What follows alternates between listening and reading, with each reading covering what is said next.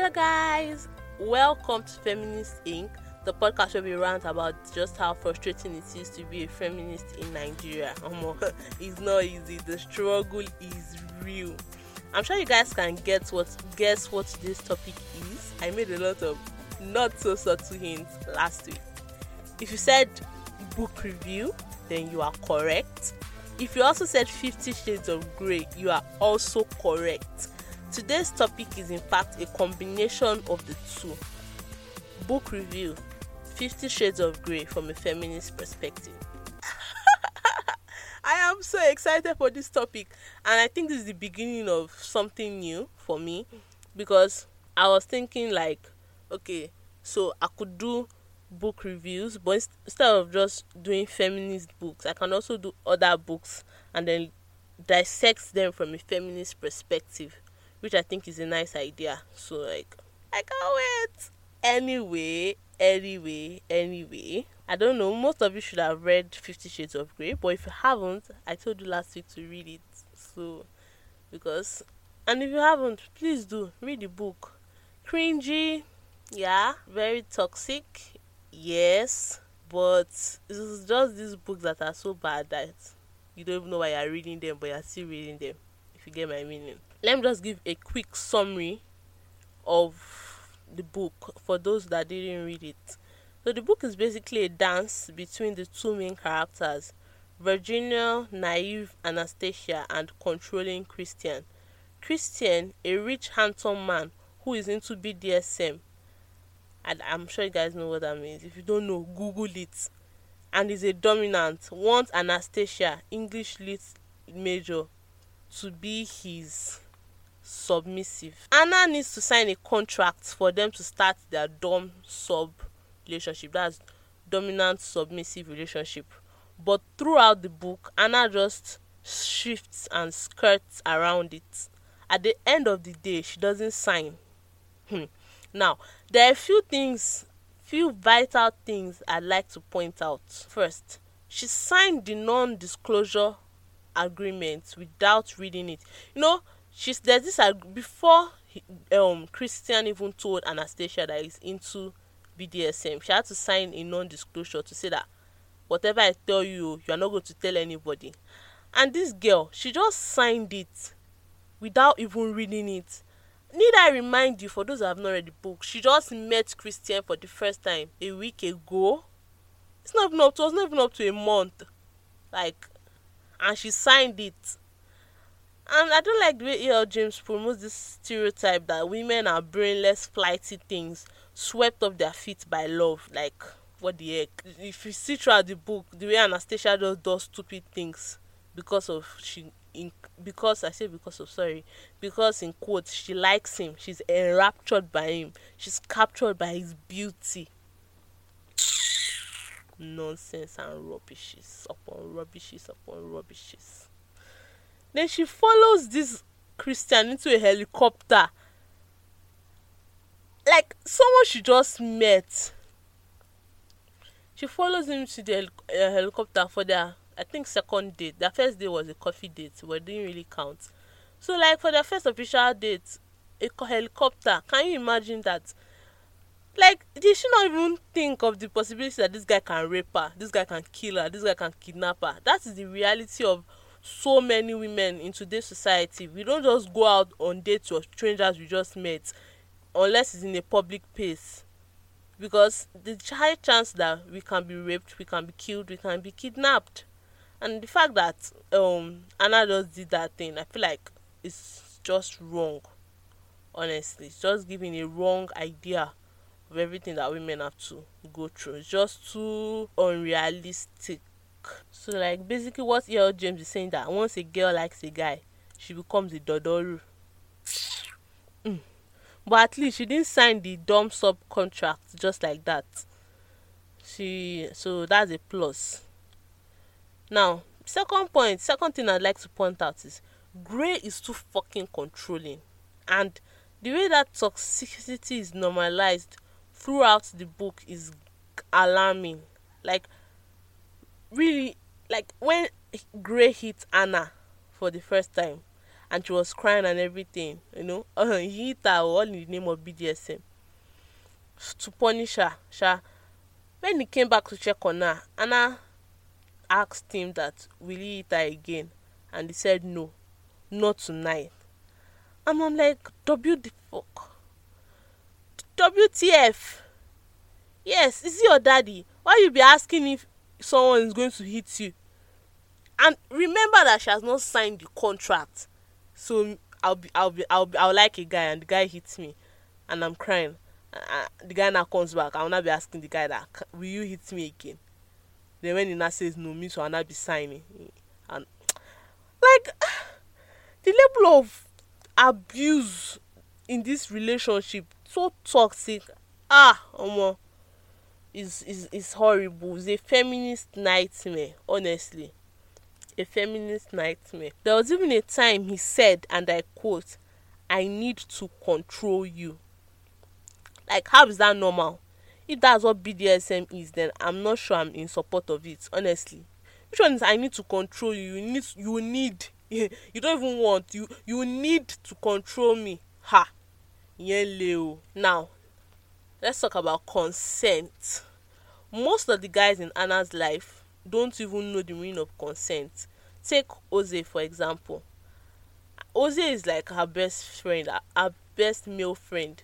And she has been telling this guy no. She has been telling him no, I don't want to go out with you. This guy did not hear word. Apart, that's bad. As if someone tells you no, you leave it and you move on. Abi now, is it by force? Then he now really took it to the next level. When she was drunk, he now really tried to force himself on her. Ay. He really tried to. What kind of a friend is that? Someone that this Anastasia trusts. This is coming from someone that she trusts. Like, he can't just take no for an answer. That's just horrible. Try to force himself on her. Can you imagine? And the worst part is she forgave him. No, like, she can even forgive him. Okay, let's even say she forgive him. But that they're still friends. Me, if any guy should try that rubbish with me, I don't care the history we have or how close we are. That's the end of our relationship. Or even if it's not the end, we're never going to be close again. Because, okay, you claim that you were horny, you were drunk, you were this, you were that. You didn't know. Next time, unko, maybe you finally rape me that time. Finally, you shall rape me. Next time. And then this other guy, Paul, he also works where she works, where Anastasia works. That one too. She has been telling him no. Uncle did not hear. What is it with the guys in 50 Shades of Grey that they don't like hearing word? No. What exactly is the problem with them? I don't understand. Anna and Christian's relationship is a very toxic one. Aside the fact that Christian is just too controlling, Anna is scared of him. When she plays a prank on him, like she played a prank on him in the book, and he got angry, and she was immediately scared that he was going to spank her. A full-grown adult. Oh. Imagine you and your hobby. You make a joke at your hobby's expense. Or I don't even think the whole joke was at Christian's expense. I can't remember. But you shall make a joke and then you are scared that your hobby is going to spank you. Ha! When you are not a child, when it's not your daddy you are talking to, Abby. Another example is when they go to Christian's parents' house for dinner and Anna says that she's traveling to Georgia, but she didn't tell Christian earlier, and then later she's like, please don't spank me. Like, what's actually going on? Please don't spank me. And remember that she hasn't signed the contract yet, so you can't even claim that it is dominant submissive relationship. She has not signed any contract yet. They are still on like normal relationship grounds. Another thing that really bothered me is there was this scene where Anna wanted to pay for a meal, because I told you that Christian is quite rich and Anna is just English lit major, so now English literature, There's not much money in that, plus she's a student. She wanted to pay for food at International Home of Pancakes, IHOP, and he says that does she want to emasculate him. Can we talk about this? How does your girlfriend wanting to treat you, wanting to do something nice for you, how does it take away from your masculinity? This is a classic example of toxic masculinity. How does it take away from your masculinity? How does her paying for the meal make you less of a man? You, when you pay for her own meal, does it make her less of a woman? So are you trying to say that women are not, they're not fit to pay for stuff, or what? What exactly? What's the message that you're trying to pass across? Man, Christian is just like a walking red flag, a walking red flag. Honestly, fast forward to the end. He spanks her again with belts. Remember that they've not signed the contract. Anna has not yet signed the contract, and although Anna said yes, that he should spank her, but we have to look at consent here. The consent was given only after some manipulations and some tactics of Christian. She felt that she owed him owed him her body so that he can beat her, because now he has already said that he needs it. He needs to feel that power over her. So she felt that she owed him. So to me, she didn't really consent to it, as far as I'm concerned. And then he gave her 6 with belts, 6 hot ones. If you watch the movie, 6 hot ones. Hey, my head spark. Honestly, my head spark. So after that, she realized that she can't be in a relationship with this kind of guy that takes pleasure in seeing her in pain. She can't. she can't do it. And I feel like Anna didn't really know what BDSM entailed. Yes, she wasn't really aware of what that thing was all about. So, and I guess she thought she could change him, that she could change him from his ways. I guess that's why she didn't want to sign the contract. That's why she was always avoiding signing that contract. She thought that she could change him from his BDSM ways to vanilla sex. Yes, this is what they call like normal sex without any kinks in the book. But the truth is, ladies, don't try and change a man, okay? You can't change anybody. Nobody you can change. Everybody has a responsibility to change for themselves and by themselves. They won't change because of you. They won't change because you're so nice to them. They won't change because you did so much for them. They will only change if they want to change, and when they want to change, they will change on their own terms. So never try and say, oh, I'll change him. I pity you. I seriously pity you, because it's not going to work. And see Anna now.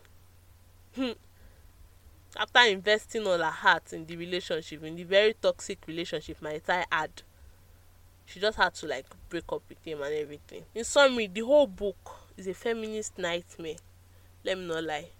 From the lack of consent from the guys, how consent is so important to women, because women have, we've been killed for saying no. We've been abused for saying no. We've been raped. We've had revenge porn done on us just for saying no. So consent is very important, and it's part of the fight that we as feminists are fighting for. Then the fact that Grey is so controlling, Christian Grey, that's his full name, he's so controlling. Anna is in just Anna is even scared of him. The book is just it's a feminist nightmare. I've said that again, but I'm going to say it. I've said that before, but I'm going to say it again. It's a feminist nightmare, but it's an interesting read. So if this thing, and there are a lot of sex scenes, so if that's your thing, that's the kind of thing, then you should definitely give it a read.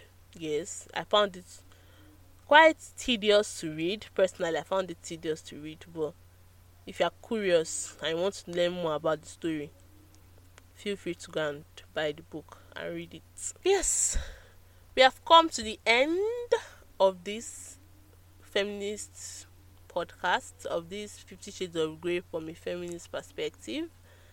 I hope you guys enjoyed the episode, and if you enjoyed the episode, please don't forget to rate it and leave a review. It really helps me out and I really appreciate it. Thank you so much in advance as you rate the podcast and leave a review. And also, if you have any other books that you'd like for me to analyze from a feminist perspective, do leave it in the comments and I'll see what I can do. I remain your host, Ayo, and I'll see you next week.